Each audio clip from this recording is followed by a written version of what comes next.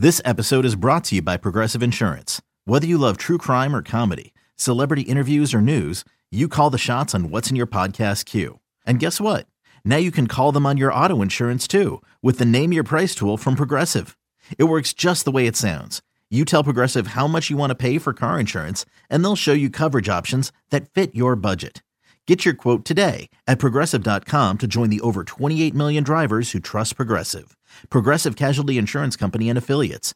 Price and coverage match limited by state law.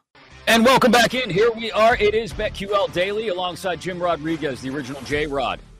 I'm Chris Mack, and we are locked in until 12 noon Eastern, 9 a.m. Pacific, talking everything going on. I sound like a broken record because there are a million things going on. News on James Harden, maybe, or at least some indicators about some James Harden news. Perhaps that in about the next 15 minutes or so. In 20 minutes, we go off the board. Somebody is relocating to the Bronx. Why does it matter? Well, there are some numbers on the Yankees that are particularly startling that would suggest this guy is needed there. And top of the hour, PJ Glasser, our very own PJ Glasser, the BetQL Network, host of Send It In and Sunday's Bets, will join us to talk all things second half in Major League Baseball and look back on the All-Star game. But that's going to be a huge focus of the show today, Jim, is looking ahead to futures, win totals, things like that.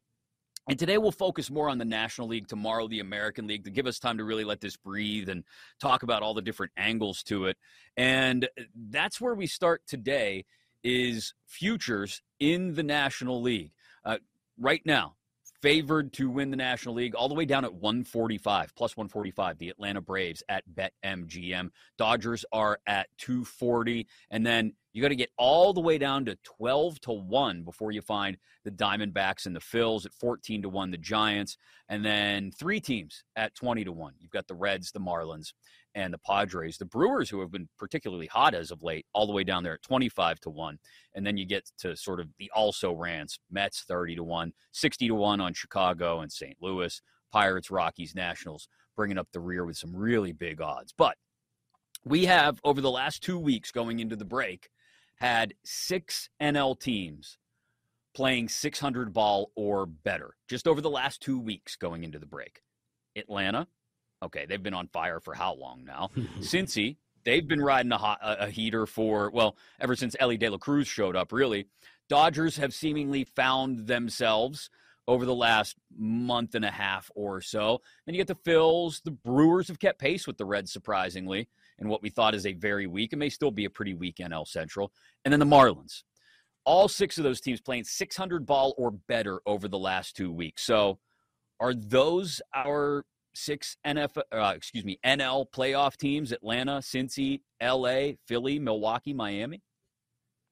You know, it's funny. I think at first, when the season started, I had 3 teams out of the National League West because, I mean, the nosedive that the Padres have done has been startling. Remember, they opened at 93.5 was their total of wins, you know, and it's now down to 82.5 over at BetMGM.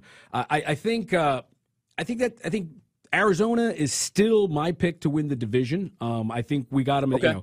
I listened to Jake at the beginning of the season, and he was big on the Diamondbacks, and I got him at 74.5, and they're already at 52. The Dodgers, I thought, would be under 96.5, which they're trending to be over that. I still had that as an under bet. I think those are your 2 National League West teams. The East, we know Atlanta. Miami, can they keep it up during the course of the second half? And here's an interesting situation, Chris. I did a little number crunching here, and the Arizona Diamondbacks have the 6th hardest schedule in the second half of the season, with Miami being the 7th hardest schedule. Colorado, of all teams, they have the hardest. So of the top 7 teams who have the hardest team schedule in the second half, 3 are National League teams. The Rockies are 1st, Arizona is 6th, and Miami 7th. While who has the easiest schedule? The Cubs have the easiest schedule. I still had them as a wild card, and I think they could turn it around. And the Braves have the 4th easiest schedule in the National League, or in baseball. Get richer. the Cardinals are 5th and the Reds are 6th and the Brewers are 7th. So I still think Cincinnati and Milwaukee, I think they still have plenty more wins to get. I mean, the total number of wins for the Reds was 65.5 when the season started.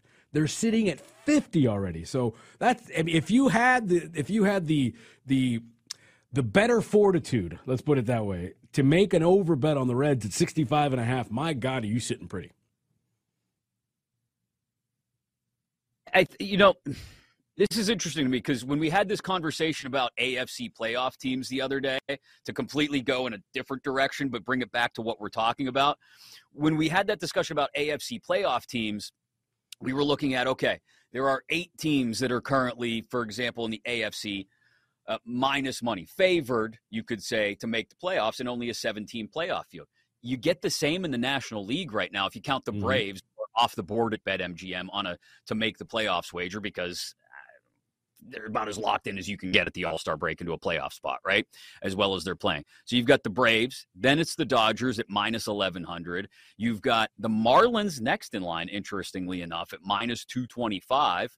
You've got, Philly also at 225, minus 225. You've got the Diamondbacks at minus 190. Then you get down to the Brewers at minus 150. Giants, a 7th team in the minus money at minus 125. So we've got an instance where the books have 7 teams favored to go to the postseason. In this instance, one more than the postseason field. And the Giants are a team that I think we were talking about a lot in June, but perhaps they've started to slide as well. Over the last 4 weeks, though, they've got the best record of the West. When you start to slice it and dice it, and the numbers in particular over the last 2 to 4 weeks, with some of these stronger divisions, I think are telling us that we're going to have to wait a little bit longer, unless you've got a really good feeling. And your schedule points, I think, are really valid. But I wonder what those schedule rankings will look like when we pull them back up in, say, a month or 6 weeks. Sure. And when this unbalanced schedule, I think, has thrown us all for a loop. I think that may be one takeaway to have as well. We are used to everybody being in a canister, right? You've got the East, you've got the Central, you've got the West, and each division winner, usually more often than not, the division winners all end up within 8 to 10 wins of each other max, because, well, each one's been beating up on their own division. Well, now it's this wide open schedule, and it's entirely possible all 3 wild cards in the American League could come from the East. Here in the National League, we're talking about today, it's entirely possible we could have Atlanta, Philly, and Miami. I mean, they're all favored right now. If you go by the books, all 3 of them in the playoffs. And you'll have a 3-team division. You'll have a 1-team division, maybe in the case of the Central, or maybe even the West. Maybe Arizona falls all the way out of it, and the Dodgers really put something in a stranglehold. The Diamondbacks 5-7 over the last 2 weeks, 12-14 over the last 4 weeks. I don't know if it's just dents in the armor we're seeing with Arizona, or if they're one of those teams that perhaps has lost their glass slipper a bit over the last 2 to 3 weeks. Yeah, and then I think the big question is going to be who is going to be buyers and who's really going to make a move, because having picked the Cubs to be a wild card team, I still think that they're in the hunt for it. But everything I've been hearing is that they're going to be sellers. Cody Bellinger's been on the trade market. Is he going to the Yankees? Is he going to the Astros? I've even heard that, because both teams are desperate of a left-handed power hitter, and Cody's, trying to make himself a lot of money. So if the Cubs end up trading Cody Bellinger, all of a sudden, even with the easiest schedule, I don't know if 78.5 wins is going to be attainable in terms of a future, which is what they have now, or even a playoff spot. So I think usually when you get to about mid-August, that's when teams decide. But then the wrinkle, which is the great part of baseball, but it's also the maddening part, is with the expanded playoff team, all you got to do is hover around 500. All you got to do is be 80, 81 wins, and you're in the hunt all the way through the end. So it'll be interesting to see who decides to go and who decides not to go. I mean, remember last year the Orioles were in the hunt and they ended up trading all their pieces away. Yeah, I mean, I don't know how you sell that to a fan base, but now here they are now, making they're trying to run down the Rays. Yeah, last year's Pirates. The Pirates will be that this year in the National League, undoubtedly, as they've fallen out of it. And they've got guys like Carlos Santana and Rich Hill. They'll sell those pieces off because they know they're not in it anymore. If you had to eliminate, so let's say we've got, let's eliminate the Mets, Cardinals, Pirates, Nats, and Rockies right off the bat. Okay, so we're going to eliminate a third of the National League. We're down to 10 teams now for 6 spots. Give me the next 2 teams you eliminate. Colorado out, Nats and Mets out. We'll take the Pirates and Cardinals out of the mix as well. Who are the next 2 teams you eliminate? Well, I know it's going to sound like since I'm a Dodger honk, but I don't believe in the Giants. I just don't know how that team scores any runs. You know, in that ballpark, they don't. They've only scored 30 in the last 2 weeks. Right. So they need Logan Webb, and they need those guys to pitch shutouts every night. They need to be the 1960s Dodgers, and they simply are not. And they're not. I don't see them making a move. So I think the Giants will eventually sort of fall off pace there. I don't think Philadelphia has got it. I mean, I know they were an enigma. They're almost virtually in the same spot now that they were last year, and they parlayed that all the way to the World Series. I think the 3 teams division is going to come out of, I know Atlanta, I know Miami. I think I still believe in the Cubs. I still think you're going to get 3 teams out of the Central. 3 teams out of the Central. Wow. Because I was going to suggest the Cubs were the next one that I would pull off the board just because of the pitching, right? And I guess this is also about the dichotomy of regular season baseball and postseason baseball. I think the Giants are set up that if they somehow did sneak in because of that pitching that you talk about in the rotation, they could do some damage. They could upset somebody in that wild card round and maybe even win a second series and get to the NLCS. And the opposite dichotomy is, you got to just score. You got to get hot in the middle of the regular season of Major League Baseball. You got to be able to score some runs. The Cubs can do that, but they've also shown a propensity to fall apart on the mound from time to time, and that makes me wonder: are they built to maybe get back into that Reds-Brewers race on a regular basis, but then maybe fall off the cliff right at the very end of things as we wind past Labor Day and into those final 2 to 3 weeks of the stretch run? And the one team that I still think you got to keep an eye on, and I know they have been woefully, their performance has been terrible, has been the Padres. There's too much talent on that team. Yeah. Too much talent on that team to only have 43 wins at the break. Their total now got adjusted to 82.5. I think they win 83 games despite how bad they may not make any moves at the break, but there's too much talent on that team to be in the position that they're at. I mean, they're clearly better than they're better than the Giants, so they just got to start playing. And I think I would be very careful with San Diego because they could all of a sudden turn it up and all of a sudden pass everybody. Do they have enough to win the division? No, but all of a sudden wouldn't surprise me if the brown and gold is in the playoffs at the end of the year. Yeah, the other team I would probably eliminate if we're each eliminating 2 would most likely be the Mets. Too much inconsistency there, and I just don't know. They find it in spurts here and there, a series here or there, but for me, it's never enough to really keep it moving in the direction they need to keep it moving. I mentioned James Harden a couple minutes ago, so this is interesting. You go all the way back to June 8th, and you can see a tweet from Chris Haynes at TNT that says, hey, keep an eye on Phoenix. Then a couple days, you get reports saying, no, there's no way James Harden is going to Phoenix. And now we come all the way back around. This is crazy. So overnight, we saw a movement on next team odds on James Harden. Yesterday, the Suns were 25-1 at DraftKings Sportsbook for James Harden's next team.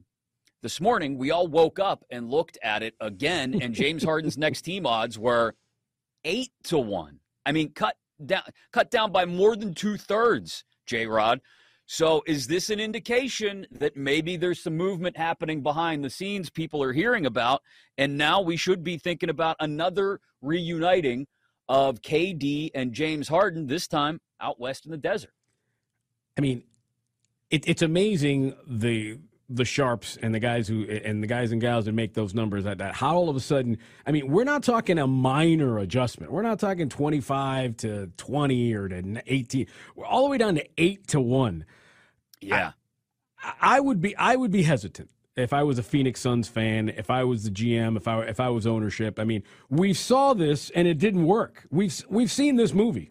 We've seen this buddy comedy, and it was Ishtar. It didn't work. It did not work at all in Brooklyn because really they couldn't stay on the court at the same time. First of all, how much money do the Suns have, to be able to do this? And second of all, if you're in the adult entertainment business in Phoenix, I'm sure you're sending. You're stocking up, man, because if James Harden's out coming for reinforcements, exactly. Anybody need change for 100? We got all the ones you could need. Make it rain, James. Buddy. Make it rain. Feed the commercial entertainment industry, we'll call it, out in the valley on the desert floor out there in Arizona. He's Jim Rodriguez, the original J-Rod. I'm Chris Mack. This is BetQL Daily, presented by BetMGM. Top of the hour, PJ Glasser have sent it in Sunday's bets. We'll talk to him about some of these second-half MLB futures. Get back into win totals. J-Rod was bringing some of those up. And next, we go off the board here on BetQL Daily, presented by BetMGM.